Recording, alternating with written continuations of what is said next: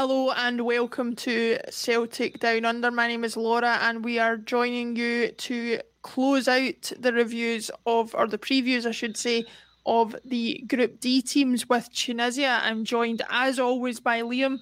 Liam, I'm not going to lie, this is not one I've been looking forward to, and a quick glance over the squad suggests that I was right to be concerned. No, I mean the fact that I've had to go with a completely random shirt choice here because I do not have a Tunisia shirt and I'm not particularly interested in getting one kind of speaks for itself. Yeah. Yeah. Speaking of shirts, though, I have to say, as a shirt collector yourself, I quite like to discuss shirts with you because it's something that I'm getting into myself at the moment. But I'm going to show you this. This is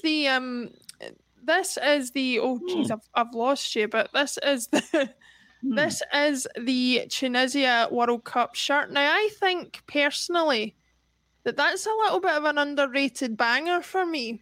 Kappa do know what they're doing. They've got that lovely Venezia shirt from this year. Yeah.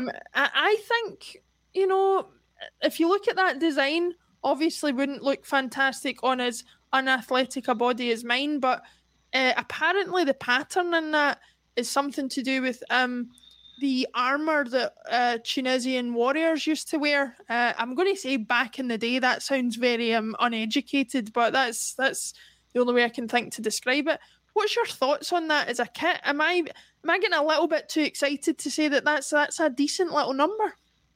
No, I like shirts that go for that sort of historical event kind of woven into the fabric. Mexico have done a number of shirts of that with kind of Aztec patterns in recent years. That's not a bad wee shirt, that actually. And also, I couldn't get a picture of it in time, but they have an absolute banger of like a bottle green third kit, which I would say keep your eye out for as well. Kappa absolutely knocking out the park for them. So if nothing else, keep your eye out for Tunisia's kits at this World Cup because they could look pretty decent, I would say. That's one that I'm probably going to order after a few beers watching the Tunisia game at some point. I'm telling you here and now, there is no way I'm going to watch Mexico in that lovely cream and red number and not end up ordering one. I'm telling you here and now. Yeah. But we could do an entire preview of the World Cup kits if we had time, but unfortunately we don't. Let's get back to talking a little bit about Tunisia now. Obviously, they have to qualify through the African route. You were discussing a little bit before we came on air that there might have been a little bit of controversy around how that happened. Do you have any more information on what exactly that is that's happened? I'm just pulling up the stats on that. So. Let me see. Let's put it this way. Potentially Mohamed Salah is not at the World Cup, and that's because of Tunisia. Yeah, but the thing is with Tunisia, they have not changed their manager since 2019. So that is Oh, wait a minute, sorry. They changed their coach in January. I do apologise. So they most certainly have. No, what I was going to say is that since the new coach came in, they've recorded some pretty decent results. They went to Japan, and although they lost 5-1 to Brazil in September, before that, they were in Japan in the Kirin Cup. They beat Japan, and they beat Chile 3-0 and 2-0 respectively. I would suggest that Japan is not a particularly a climate that most Tunisians would be used to, and probably not not a particular quite a long journey for them as well. Yet they went there, beat the hosts, and beat Chile, who are no mugs. So you can't maybe read too much into what is basically glorified international friendlies, but it shows that they can mix it with higher ranked teams when they have to. Yeah, absolutely. I'm not going to do anybody the absolute disservice of running through the entire squad, because I have to say, as far as the standard of squads go, it looks about one of the lowest that I've seen. If you judge it on the clubs that they play for alone, so it's going to be difficult to see that they come out with any results out of this World Cup. But I have to say, I think the only player that I think sticks out with any legitimate kind of star power there is Wahbi Khazri, who plays for Montpellier, now 31 years old, but one of the most capped Tunisian players in history. This has very much been billed as a swan song for him, and a chance for him to really make a lasting mark for Tunisia at this World Cup. Do you know much about him? I have to say I didn't before I started looking into Tunisia, but it does seem that a lot of the marketing and things like that is centred around him for this World Cup for Tunisia. Yeah, I mean, he is their highest profile player. However, I'm going to throw another name at you that I think is worth watching. We talked a wee bit previously about the Turkish league and how it is. Sorry, not Turkish. I do apologise. They're not Turkish. They're Hungarian. I got Ferencvaros and Fenerbahce mixed up. I'm sorry. It's early in the morning. I've not had my coffee yet. Yes, fair enough. Fair enough. Alissa Laiduni. Mm-hmm. Issa Laiduni. He plays for Ferencvaros. 25-year-old midfielder. Now, the interesting thing for him is that he had the opportunity to go with Algeria or France, who were at the time were both higher ranked than Tunisia, but he chose to play for Tunisia. Mm-hmm. So I think this is a guy who is clearly quite passionate about playing for his country, and it's good to see that because he's obviously going to have a harder time getting to the World Cup with Tunisia than he is with France or possibly Algeria, even though Tunisia are here this time and Algeria are not. Traditionally, Algeria tend to do better in the African competitions. Mm-hmm. So it's interesting that he made that choice. And he is one of these guys that is widely tipped for a move to a bigger European club after the tournament. So, 25 years old, he's at the point now where he will be looking for that big move. Ferencvaros are a team with good European history, but in the current state of play, not a team that's going to, he's not going to be able to retire on the wage he makes there, put it that way. No, that's true, but I have to say, and I've been storing this one up, if him or his Tunisian teammates do anything of any note at this World Cup, it'll be me who's going for a wee Laiduni, but listen.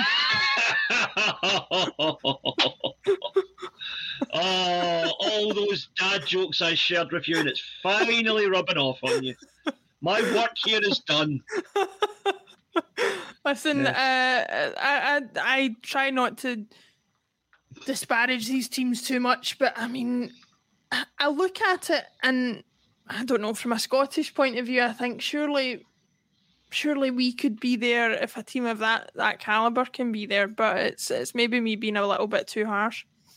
I mean, in one sense, you can look at it the other way and say that the only way that these countries are going to improve is by being at World Cups and having their standard dragged up by everybody else that's there. Yeah, absolutely. No, I mean, there's probably about half a dozen teams at this World Cup that I think if Scotland played them tomorrow would beat them. But unfortunately, Scotland are in Europe, and Europe has probably the highest concentration of high-profile, high-ranking teams in the world. So you're always going to have to beat at least one really good team to get to the tournament. Yeah. Whereas Tunisia, Egypt, sure, they've got Salah, but they're not exactly a team that are going to, shock anybody by beating Brazil or anything. So I think that getting past them is an achievement at an African level, but at a World Cup level, it doesn't really amount to very much. So, no, absolutely. Looking ahead at the fixtures for them, let's I'm certainly I'm going to try and be a little bit more positive. I like to look at the fixtures as we've done for every team and just get a little bit of an idea of how the group could shape up. Like looking at Tunisia specifically, not the most difficult tie in the group for them against Denmark. They could have been starting off worse if they had, as Australia have, be playing France in that opening fixture. There's a little bit of something there that says to me if they can sneak a wee point against Denmark and then they've got Australia, who I think are maybe a little bit closer to their level, it might not be a totally lost cause for Tunisia. No, I mean, they are unfortunate in the sense that they're playing France last. However, as we've said with other teams, if France win their first two games and are already through, and if Denmark and Australia perhaps draw, then France would be in a position where they wouldn't necessarily need anything from Tunisia to win the group. And, might ease off a wee bit, at least subconsciously, and that might give Tunisia a chance of stealing something. But realistically, I think this is a group with two very clear-cut qualifiers in it and two also-rans. And unfortunately, I think Tunisia are the weaker of the two also-rans. So... Yeah, I'm just looking at that thinking I wonder if I'm even going to get to see many of these games with the timings that they're at. But that's my own problem being a working person as I am. But I just think in this situation, perhaps regardless of what the form guides say, regardless of what the lists of clubs that these players play for say, regardless of anything, they are there. They have 3 matches to throw caution to the wind, and they could potentially, they've got a chance there to just say, nobody's expecting anything of us. Let's go out and give it our all. We've seen teams do it before. There's no reason why Tunisia can't do that here, is there? No, I mean, at the end of the day, this, the World Cup has, it is the best teams in the world and England. I